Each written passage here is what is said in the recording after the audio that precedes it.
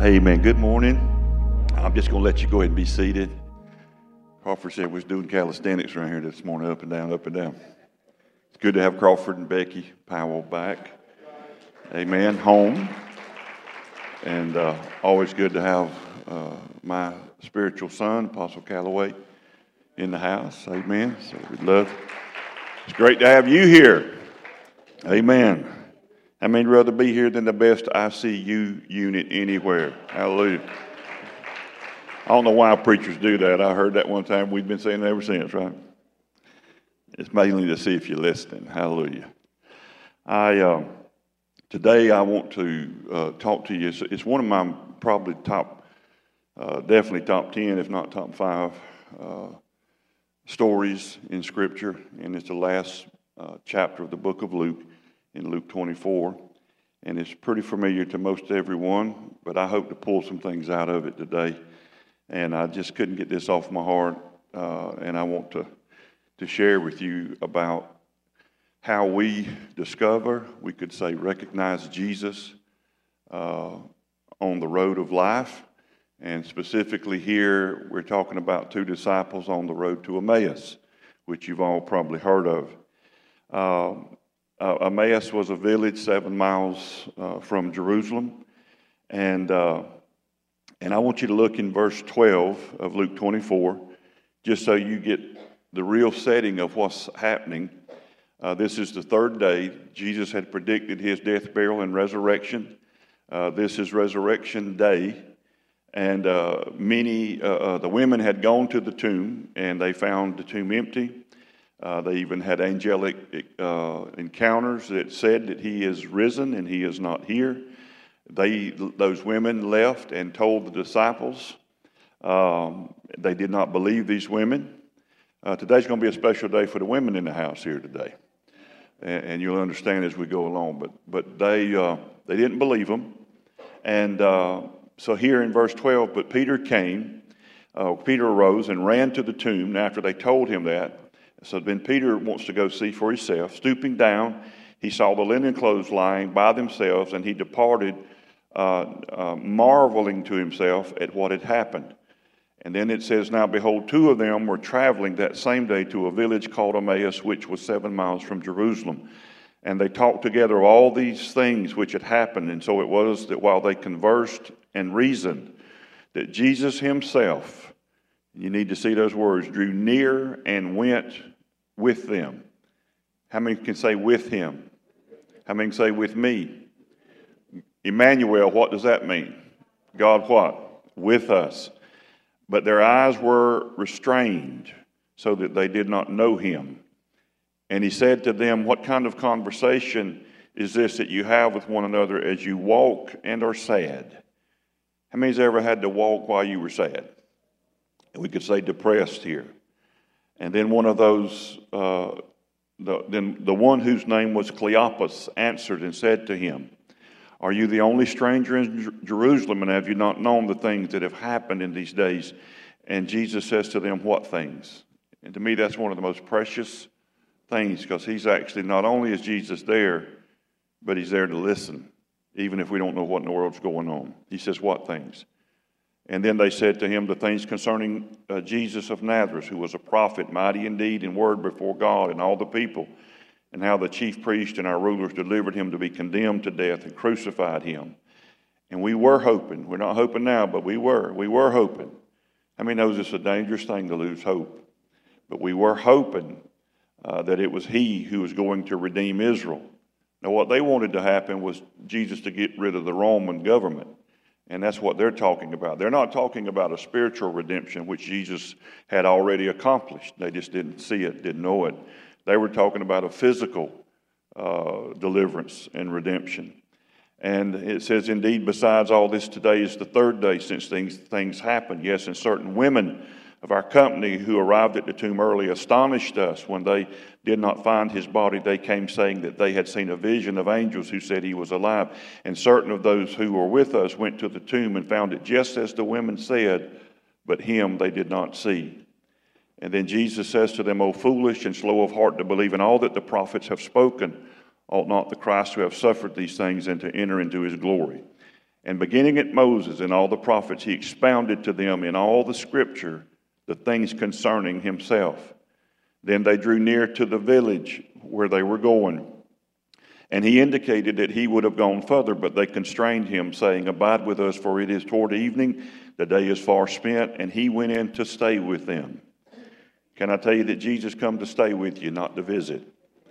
He came in to stay with them, and now it came to pass, as he sat at the table with them, he took bread, blessed, broke, and gave it to them.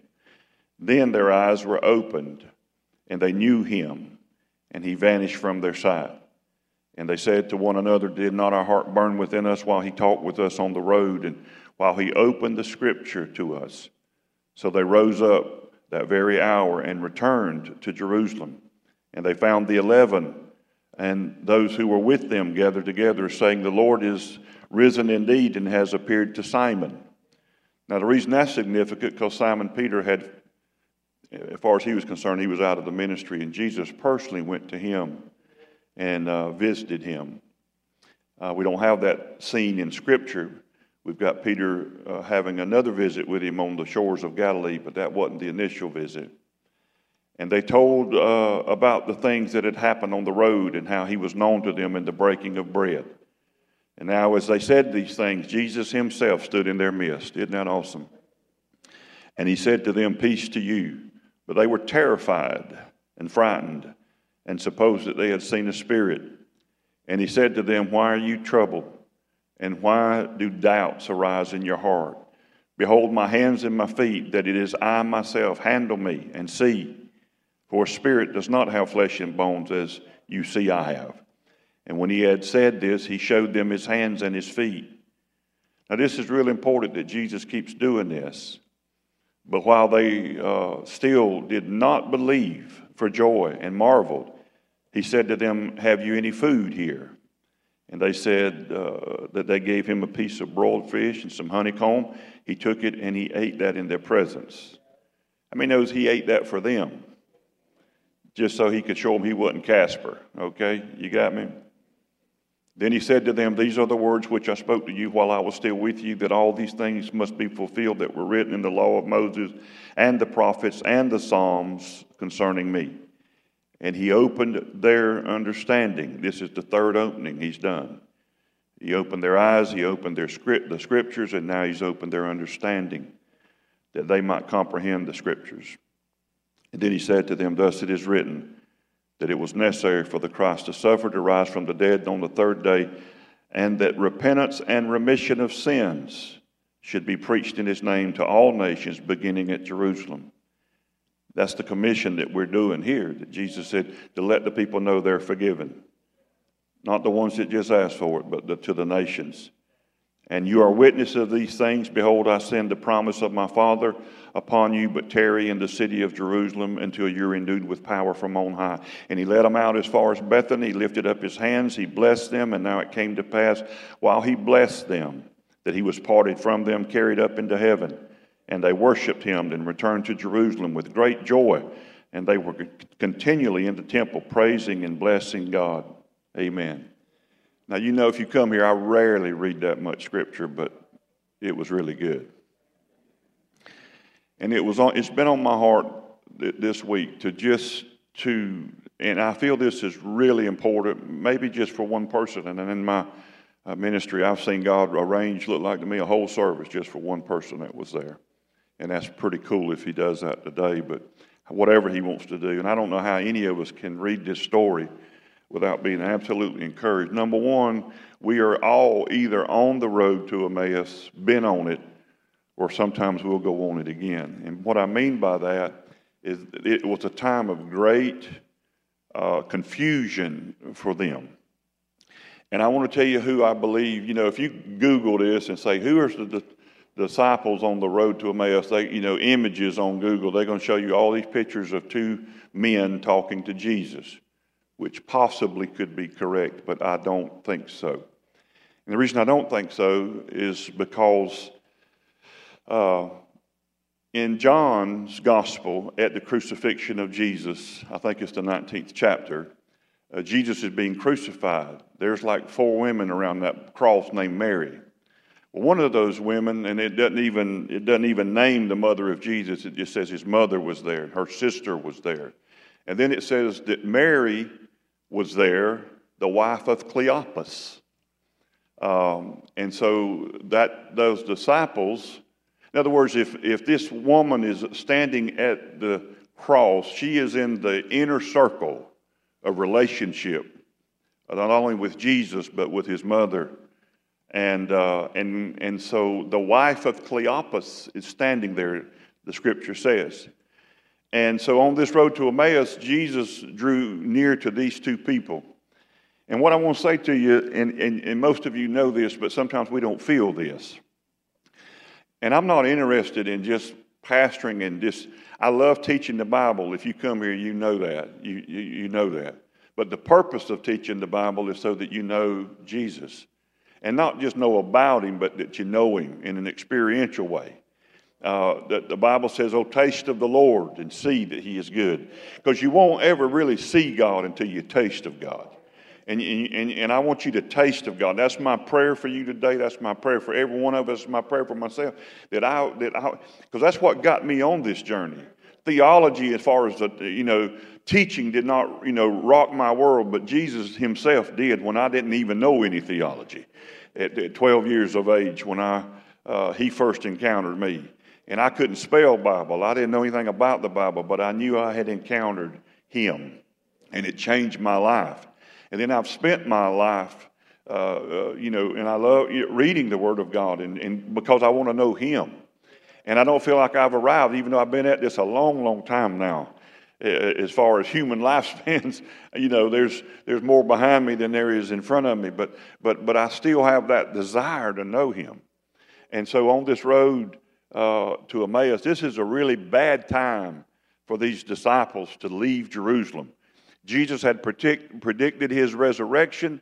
Obviously, they don't believe a word of it. They thought he was going to deliver the whole nation of Israel from Roman dominion. That didn't happen.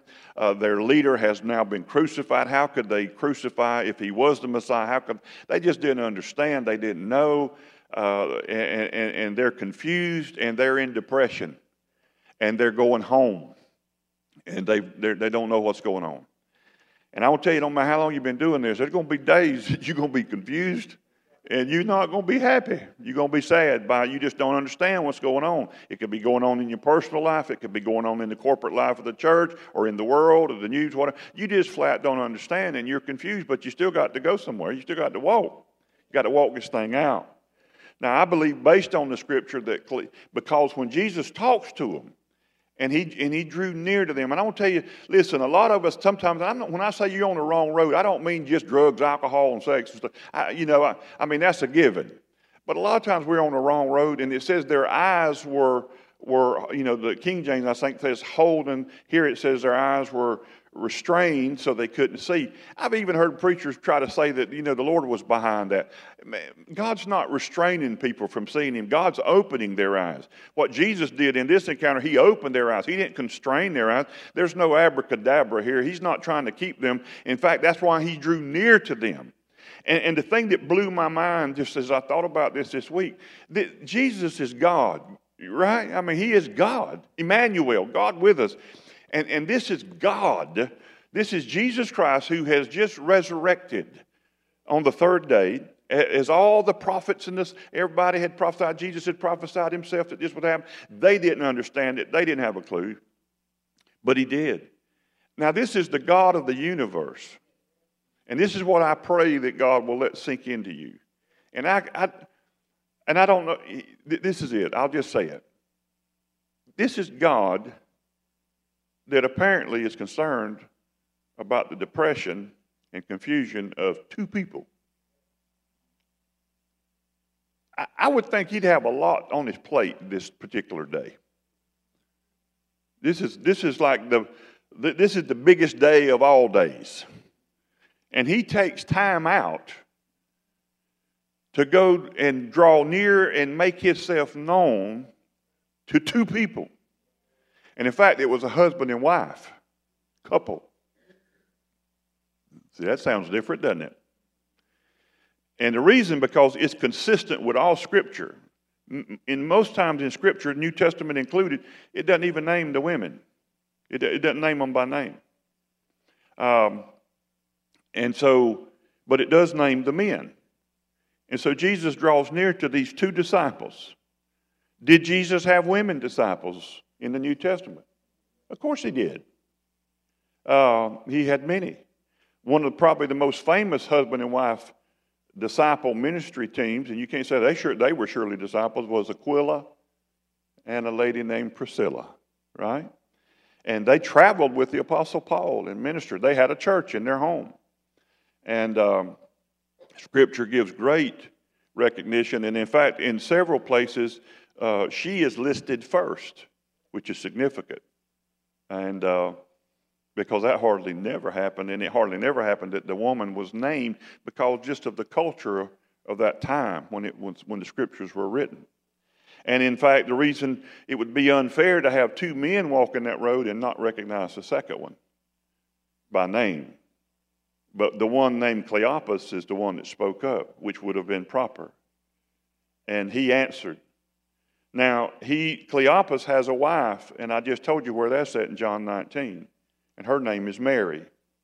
And on this third day of great confusion and sadness and depression, they head back home, this husband and wife team. They're both disciples.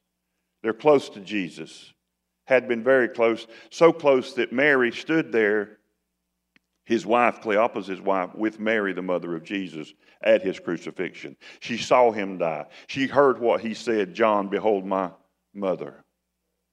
She witnessed all of that and was saddened, depressed, confused.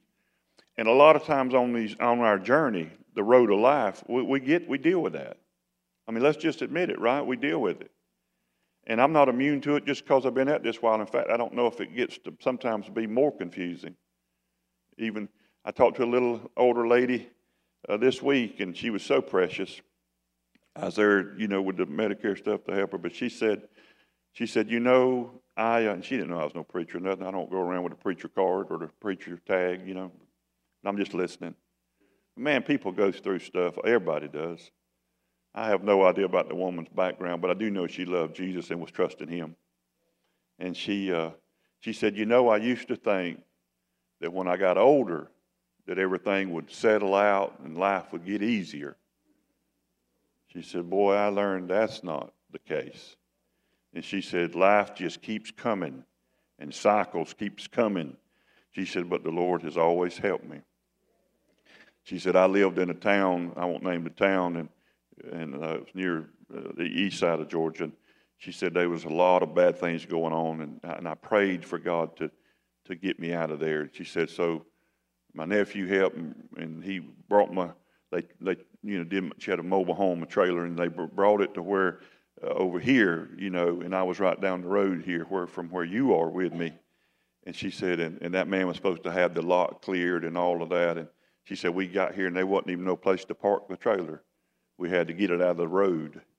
And it was just horrible living situation, and drugs was all around me, and people doing drugs and stuff. And she said, and she started crying, telling me the story. She said, Lord, you delivered me over there, which was so bad, and you brought me to here, and now I'm in another mess, and I got to have you to help me. My husband died some years ago, and she said, I just need you to help me because I can't have no peace living like this, and limited income, And she said, my husband was a stickler about wearing a hat to protect you from the sun all his life. She said he wore a straw hat. She said, I guess I just picked it up from him when I put on his old straw hat and I was out working in the yards. And she said a lady walked by walking her dog, and she saw, and she just young lady, and turned in and said, I've got to see the woman in the straw hat. I've seen you several times wearing the straw hat, and I just wanted to meet you and tell you that me and my husband live right down here. And they got to be friends, and really good friends in just a short period of time, and I guess shared hearts with one another. And the woman said, I want you to have your trailer. We're going to help you move your trailer over here on our land. And we got plenty of room for you.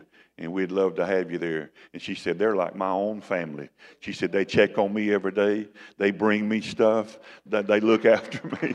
And she had just the biggest old tears running down her face. And she said, the Lord always takes care of his own. That's what she said to me, And I left there blessed and encouraged and reminded that God hears your prayers and God's drawing near to you. And even if you're on the wrong road, and you're on the wrong path, a lot of times we get on roads that the Lord don't want us on. But I want to promise you this from the Word of God and from my life, God's always on that road with you. He's right there with you. We talked about it last Sunday, didn't we? Got pretty excited about it if you listen to the podcast. He'll never leave you, never forsake you. He's always with you. And God's with you on the wrong road. And I love that about God. And I love that he would talk. And so you got this couple, this married couple, so depressed, so sad, and Jesus draws near for the reason of ministering to them. And Jesus is the one that says, what is it that when you walk, and sometimes we walk and we talk, and it's our talking that don't help us sometimes. And sometimes I'm just honest with you. And I sure appreciate you praying for me, but I don't ever want no service to be about me. I want, but I thank you for that. It means so much for Johanna to do that, and for you to pray like that. And I'm in a flesh suit, and I get discouraged. You do know I want every chair filled. I don't want us in survival mode as a church. I want us to have more money than we need.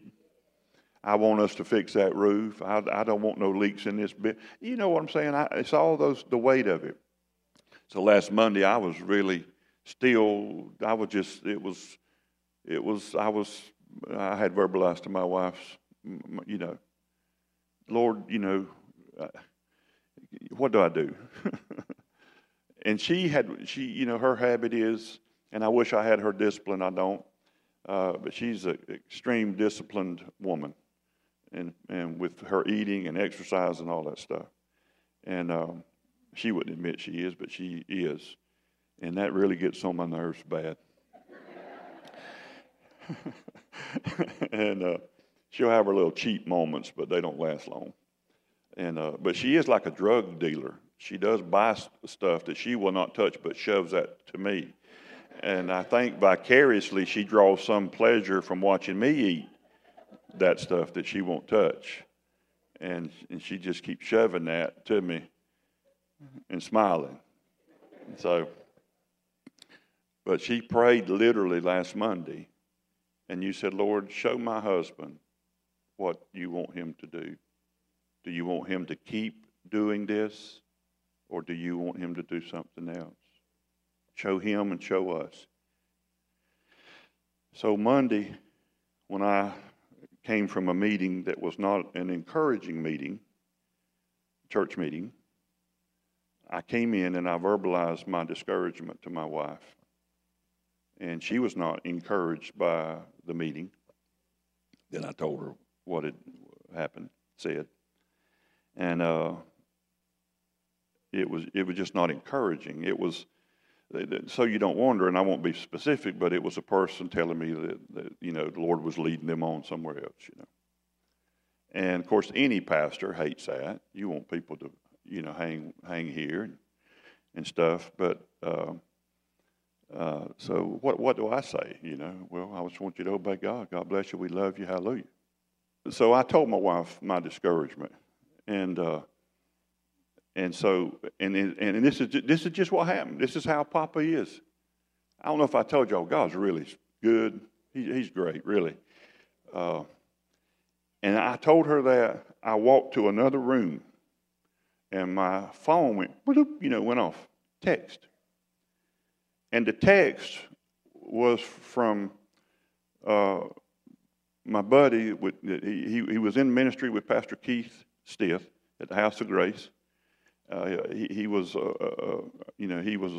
received ministry there many years ago, drug and alcohol. He graduated from there, stayed there, and was the staff and was the right-hand person and the person that kept it going when Pastor Keith got in those terrible automobile accident. And he's the one who kept the ministry going. His name's Sean. And today, and he got his education and went back to school, and he's a traveling nurse. And he's going to be here in a few weeks, and I can't wait to see him, and I'm going to make him get up here and talk and say hi to y'all. But God's used him mightily, and he travels. You know, one time he was over in New Mexico, and then my phone went off, and he sent me just a quick text, and it said, "Pastor, I just got through listening to your message yesterday, and he said I felt like I was just supposed to tell you, keep doing what you're doing." That's exactly what he wrote. Keep it up. Keep doing what you're doing. And I wanted to bless you with a $200 blessing just because I love you. Now, it wasn't the $200. Of course, I like money, just like you do. But I walked back in there and showed that to my wife. And it blessed her because she said, that's my exact words when I walked and prayed this morning. Lord, show him to keep doing this or not. And the text come and said, keep doing what you're doing. And I was so touched by that. And it was a little thing, but it was a big thing. That I called Pastor Johan and I said, I'm calling you.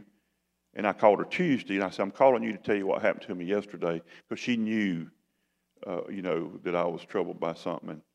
And I said, I called you, Johanna, to encourage you so that you would be encouraged. And she said, well, Pastor, just keep doing what you're doing, And that's all I know to do.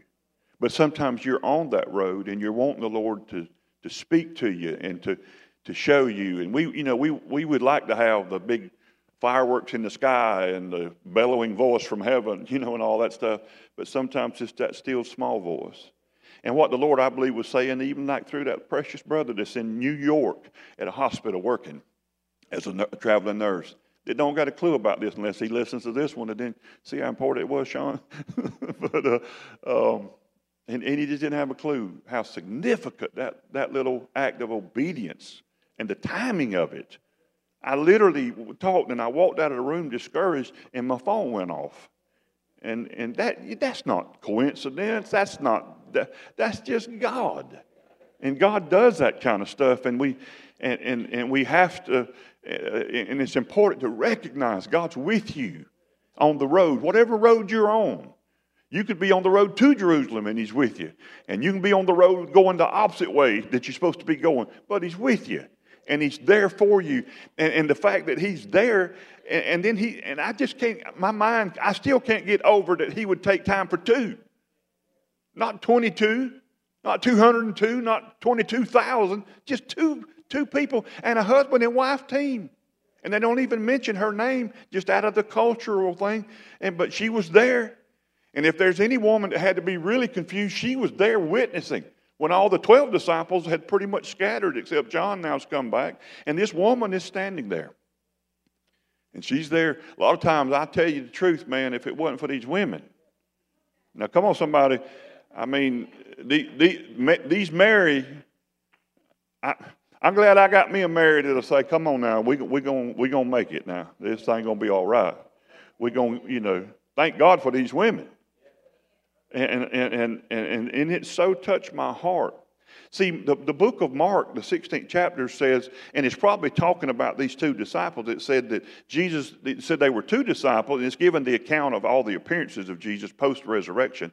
And it says that they were two disciples walking to the country. Don't say Emmaus there. And it said he appeared to them in a different form. They didn't recognize him. See, Jesus won't appear probably in the form that you're looking for him to appear. But you'll have to recognize whatever form he comes. And his appearance is coming to you not to make himself cloak himself, but to reveal himself in a way that you need. He knows what you need. But my point is this, and I don't mean anything offensive by this, but if you're Baptist, you're looking for a Baptist Jesus. See? But he probably is not going to come Baptist. He might come in a different form that you're not looking for. And it's important that our eyes are open, that we recognize. And one of the things you recognize is your heart will burn. And this is the good kind of heartburn here. That your heart will burn when he's revealing himself to you. And so that's what Jesus did. He's talking to them. He says, why are y'all sad? It's like Jesus said, Jesus is like, I just got resurrected. This is not a day to be sad. This is a day to be excited. This is a day to rejoice and to praise God, my Father. And why are y'all sad? Jesus knew she was standing at the cross, watching him go through his crucifixion. He could see her just like he could see John and his own mama.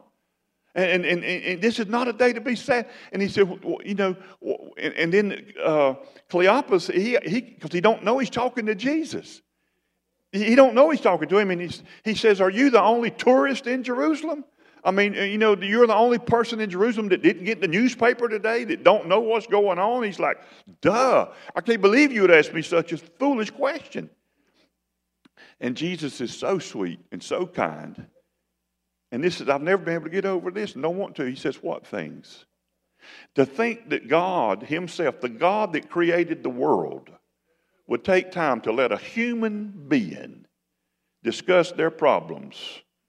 And he's there, not faking listening, really listening and letting us talk. And most of what we're saying is depressive, not correct. We just got it all messed up, man. Just got it all messed up. And we just don't get it. Somebody this past week, they said they had posted something on Facebook, and another person that they know really well put a comment on their post. And they were just trying to share really from their heart. They're just trying to share stuff that they thought would bless someone. And it is wildly gracious and full of hope that God's going to get what he wants in the end. That every knee will bow and every tongue will confess to the glory of God the Father that he is Lord. And just that one verse should really aggravate a lot of people, particularly religious. When I grew up in a legalistic environmental church situation, I used to see that verse or hear it, and when the preachers in the church I was raised in quoted it, they quoted it like some military person. They quoted it like some general. It's like Jesus came first time, he was sweet and all, riding a baby donkey, but when he comes back the second time, glory to God, he's going to be riding a white charger, and he's coming to kick butt and take names. Glory. That's how they verbalized it to us. Maybe not that didactically in those terms, but that's what they meant, and that's the meaning I got. Anybody beside me kind of got that same revelation, whether you wanted it or not, from your church? And so I used to see that every knee shall bow, every tongue shall confess, and then it says to the glory of God the Father. I used to see that, the angels are going to have them big swords or the spears, or Michael, he's going to be, they're going to bring them up before the judgment. And these people here going to hell, straight away. But before they go, by God, you're going to confess that he's the Lord. And so they put the spear right up to them and they say, confess. Yes, you're the Lord.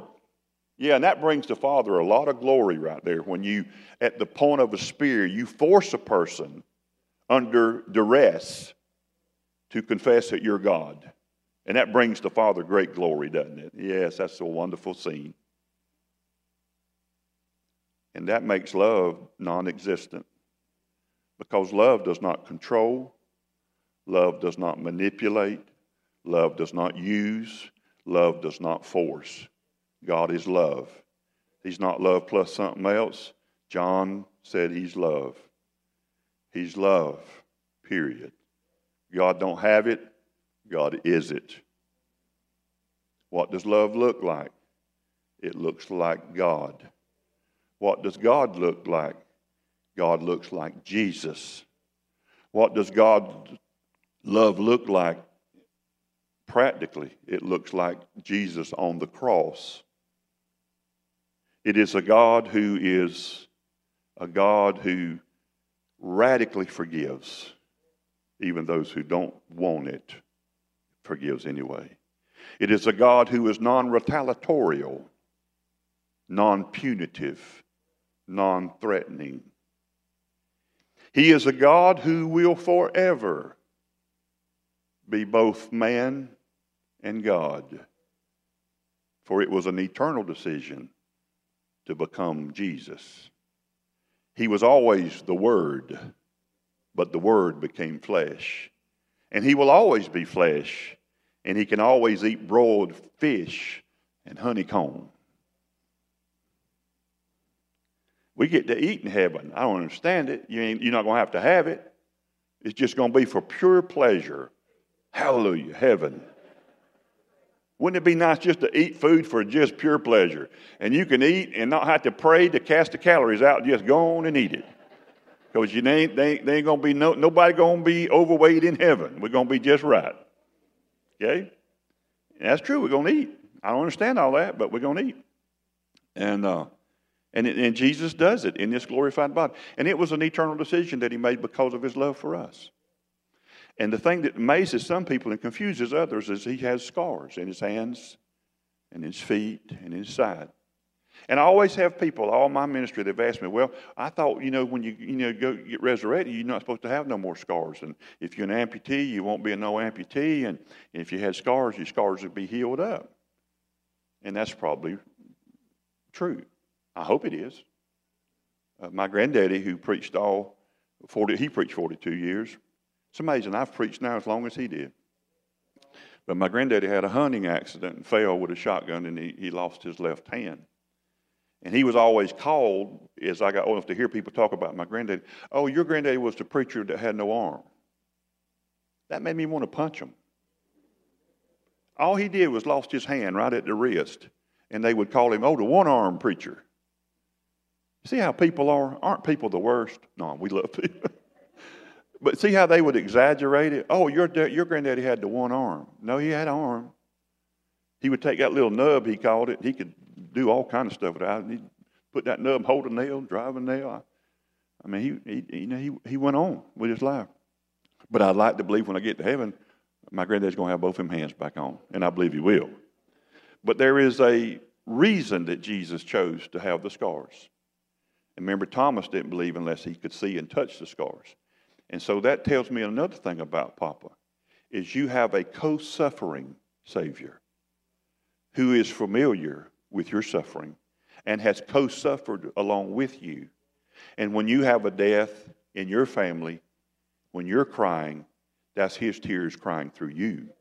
When Mary and Martha's brother has died, and Jesus knows he's on the way to raise him from the dead, Lazarus, but he sees Mary and Martha crying, and he starts crying too.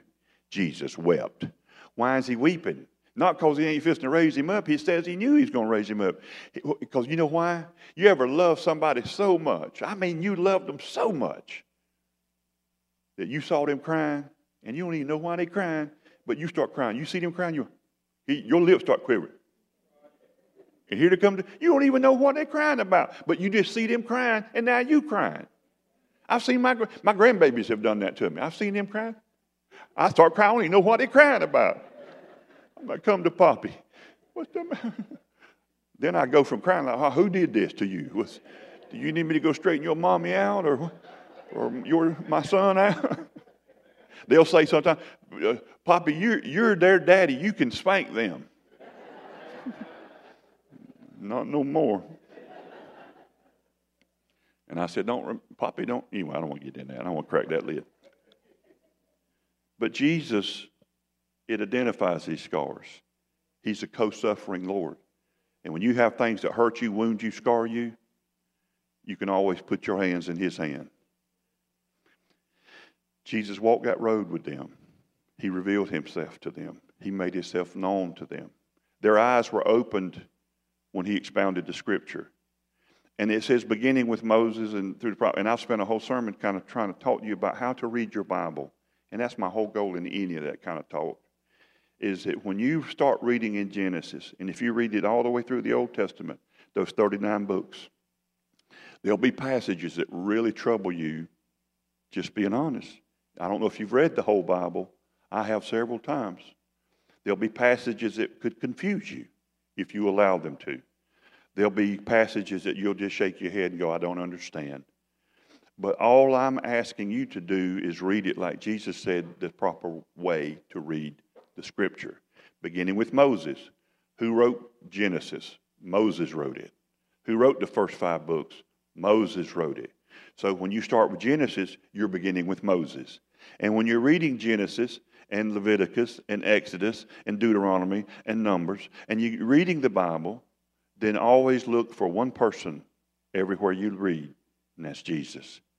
And when you don't see Jesus, don't worry about it. Just keep reading till you see Jesus. You know how to eat a T-bone steak, right? You leave the bone and you eat the meat. Come on, somebody. So you're looking for Jesus. You're looking for Jesus. You're not looking for reasons not to believe in Jesus or not to believe that God's good. You're looking for reasons to believe that God is Jesus and Jesus is God. Because the book of Hebrews in your New Testament said he is exactly like Jesus. He is the exact representation of the invisible God. Jesus is. So Jesus is like God.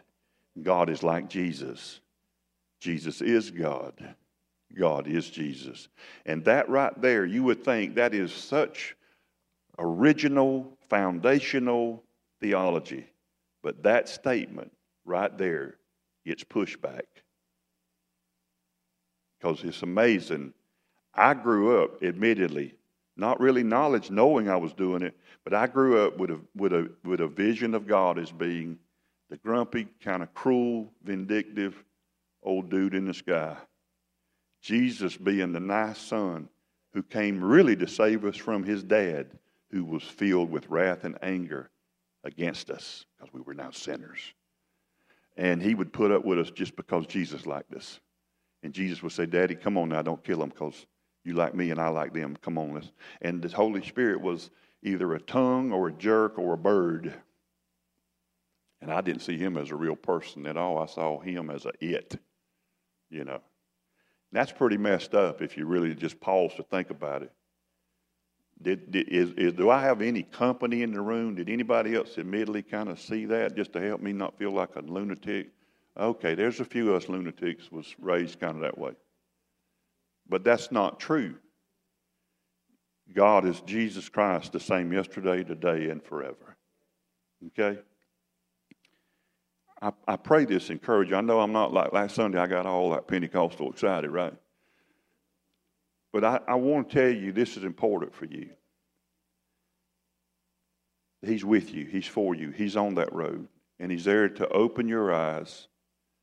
And he does it in a lot of ways. He does it when you open the Scripture. Your heart will burn.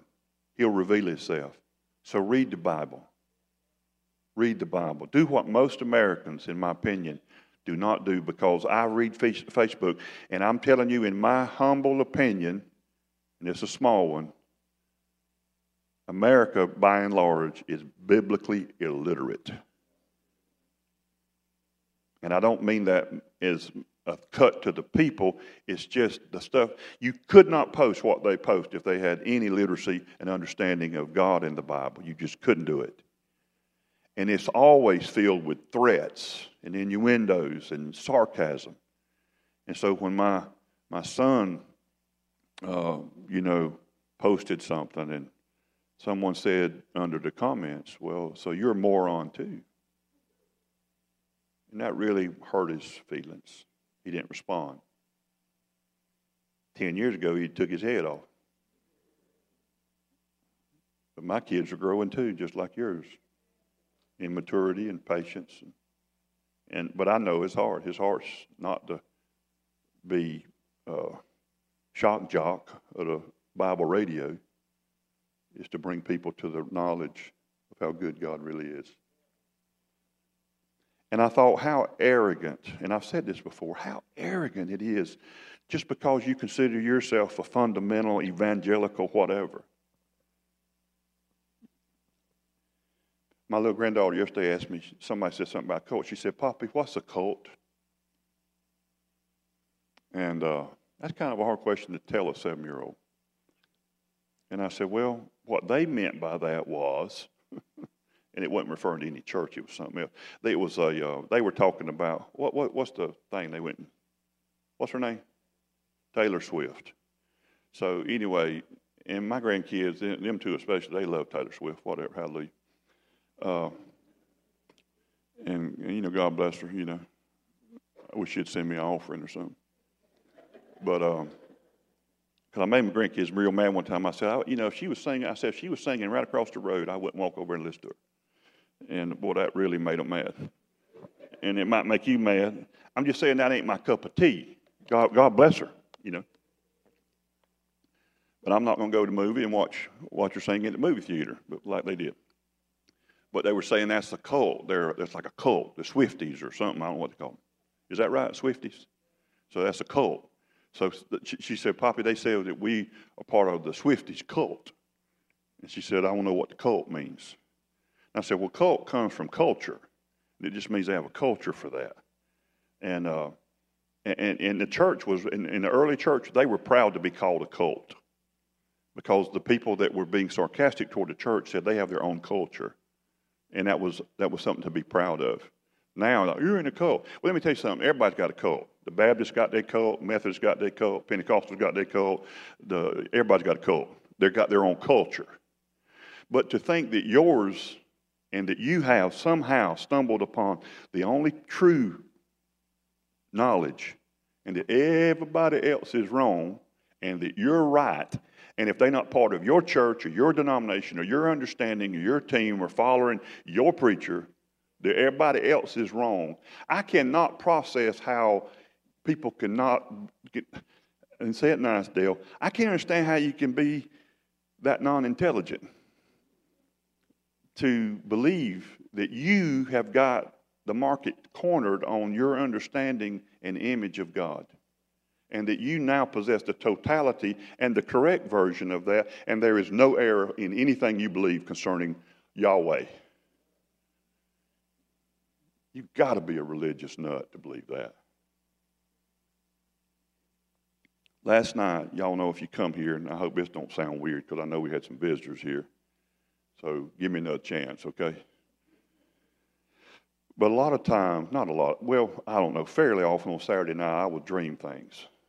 And I do believe the Lord's in His way to try to communicate to me His heart, even over the specific service.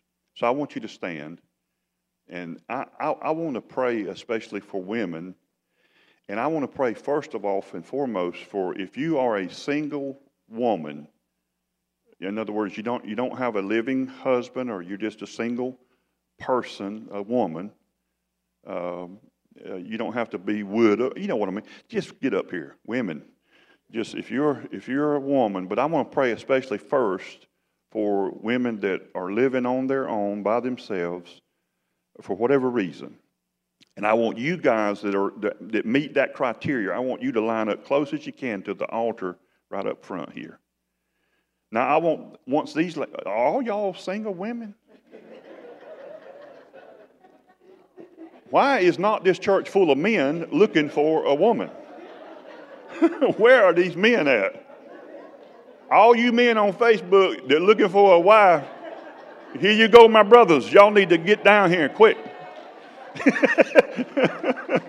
Yeah, some of y'all saying, we don't want no more of them. We done had a husband. We don't want another one. Yeah, my wife said something ever happened to me, she ain't getting another one. It was too hard to raise me. She don't have the energy to try that again. I do want to say seriously, I cut up probably too much, but I love you women, and I believe I dreamed about that I was supposed to pray over y'all last night. And see what a good day you came on, Crawford. And see, when Crawford shows up, the prophetic shows up because it shows up with him and in him. And then I want the rest of the women, if you want to participate, you don't have to, and I don't want you to I ain't going back to church, preacher made me come, I ain't going to make you do nothing. And if you stay at your seat and you as a woman, I love you just as much as if you come down here, and I mean that for real. But if you want to participate and want to get down here, I'd like for any other women that want to come, you come stand behind these women, and if that'd be okay. I mean, I'm not trying to force nothing on you here. And but I really want to be obedient here. And I'm going to try to do this real quick. And then I want these preachers, and I want Crawford, and I want these elders to just do whatever they feel led and whom to pray for or do. But so last night in my dream, and I felt like Papa was just talking to me and showing me stuff about you women, particularly. And I felt like they would be a woman here. Could be one, could be several. And I'm going to say, and I wish the Lord would make me like Brother Branham. And you don't even know who he is, so don't worry. But if you knew who Brother Branham was, that he would show them specifically. And he has done that at times, a few times in my life. And that really makes me look super spiritual when he does that. People go, wow, how did he know that? But see, this is not about you going, wow, at the precious free gifts of the Holy Spirit. The only reason the Holy Spirit gives gifts to the church is so that your faith will raise up. And number two, because just like those two people he drew near to on the road to Emmaus, he cares about what you go through. Single women, widowed women, women living by themselves, maybe even struggling like the little lady over near Waycross I met with last Friday. I'm sorry. Oh, my heart breaks for so many things. But, so last night I saw a woman who was living by herself. I have no understanding of what kind of home. It could be a mobile home, it could be an apartment, it could be a house, I don't know. But you feel like the weight of that whole, the weight of your survival, the weight is on you. It's just almost a crushing weight that you feel. And the Lord feels that weight that you feel. And it feels extremely heavy to you. It almost feels like it's crushing you, just the weight of life. And that could be one woman, that could be several, but I know you're here. And if you feel that, and it's okay if you women standing behind them feel that same way, even though you're married, it's fine. But if you do feel that, just by simple an act of faith and saying, Papa, I'm here, if you put your hand up and just show the Lord, okay. I thought might be several. The other thing was, I saw and I heard a woman pray this specific prayer. And she said, Lord, I feel like I'm drowning. She said, I feel like I'm drowning. Who prayed that prayer? Bless you, my sister.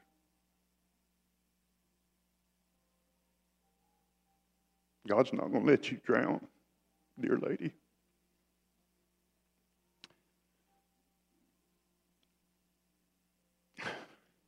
I saw another lady, you're so concerned about your automobile or the lack of one thereof. Can I pray with you? Just a general prayer. If that's you, you really got a burden. Your car's messed up. I actually saw it underwater. I don't know what that meant, but you're praying for something about your vehicle, your ride. Yeah, okay, I saw you. All right. Can I tell you that God's got that? It's okay. It's okay. I don't know if somebody going to pull up from a dealership and hand you keys. I mean, that'd be cool. If they do, you can testify to that next Sunday, I promise you. But however it comes, don't worry about the car deal. Because God, He would not show me that in a dream if He wasn't going to deal with it. Then I saw another lady. There's been not a physical storm, but you've gone through a family storm in your family. I don't know specifics of it. I didn't hear, but it's a family storm. And you got on the wrong side of that storm. I'm not going to make you raise your hand on this one. But you got on the wrong side of that storm. And now you know that you got on the wrong side of it, and you're trying to figure out how to get back on the right side of that storm. And the right side and wrong side is not getting with this family member or being against this family member and being on with this family member. That's got nothing to do with nothing. There's only one side, and that's the Lord's side. And what I'm saying is I felt like just to assure you and encourage you that Papa sees the stress of all that with that family situation, and you found yourself on the wrong side of that deal, and initially you thought that was right, and you did what you thought was right. You didn't do it with evil intent, but now you kind of got yourself, the family, it's a mess. It is. That's the only way you can say it is an absolute mess. And you're trying to figure out how. First off, you can't fix it. God will. But just stand on his side. Trust in him. Don't take sides. Don't let them coerce you into, well, you got to be for me, and that puts you against them. Don't do that. You just stand there as the mama. Stand there knowing God's going to do it. And God's going to fix what you can never fix. And you'll worry, God don't want you worrying about it. So, Father, in the name of Jesus Christ, I pray for your precious handmaidens, these women. Just like Mary, the wife of Cleopas, God, I lift these women before you, that their eyes would be opened, their understanding, their revelation, their needs are all met in you, Lord Jesus. I pray, Lord God, for their just natural things, their house, for the money to be able to live their life without worry and dread and what they're going to do and all these stresses of life. Let them know that you're with them, you're in them, and you're for them. And I pray that. Let this precious lady know she's not drowning. You're not going to let her drown. In the name of Jesus. I pray that the one that needs the car situation resolved, I pray that be resolved right now in Jesus' name. I lift these women before you, Papa. And I saw you moving mightily with these women. And I pray that you would let these women continue to stand like Mary, the wife of Cleopas. Let them stand in tough times.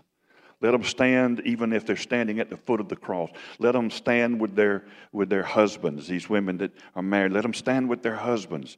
When their husbands are discouraged and he's walking away from things he should be walking to, let these women stand and be your voice to that husband.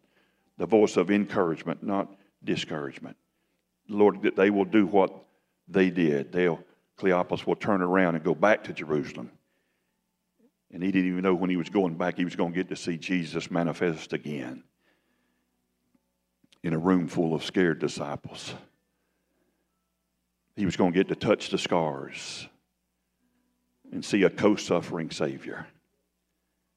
And I pray that in Jesus' name. I pray for every one of these women. Man, don't you feel the Lord on that? I told you it's going to be a good day for women. Amen.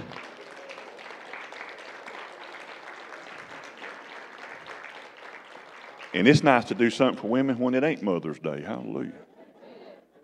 I just want to tell you, we love you. I mean that sincerely.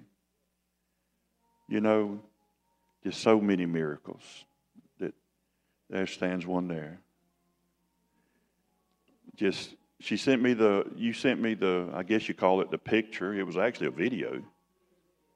And she sent me, Mary Lee sent me the video when they filmed her when she was in the coma. And when I was a paramedic for 20 years, I mean, no offense, but we would call it positive O sign. But when you see a person, their mouth is gapped open, O, and we knew that time was short for that person, unfortunately. And that was the video, wasn't it? She sent that to me. Of course, she didn't know they was filming her and they was trying to speak. But Mary Lee wanted me to see with my own eyes, which I had seen, but you didn't know it. And I went back when you did know it. And I remember, was that your sister or something in there or something? And she was in there talking about, do you know who that is? And Mary Lee looked at her like she said, yes, I know who it is. It's Pastor Dale. She said, she was like, do you know who he is? And to see God bring her out of that and stands here before us today should give everybody in this room hope that our God's a miracle worker. And that so encouraged me. She just wanted me to see the depth of and I knew where she was. And they were people already talking to me, you know, in terms that it wasn't going to be good. You know, like, you know, about her funeral. People talk to me about her funeral. She's standing right here. Mary Lee will talk to me about her own funeral whenever she gets ready. And I've had other people. I had people that talk to me about Mike Hardy's, Martha, you know, funeral. He don't need no funeral. She put up video on Facebook the other day. They was down there with a family reunion in Florida down there. I mean, hallelujah. Our God is still a miracle-working God. Amen.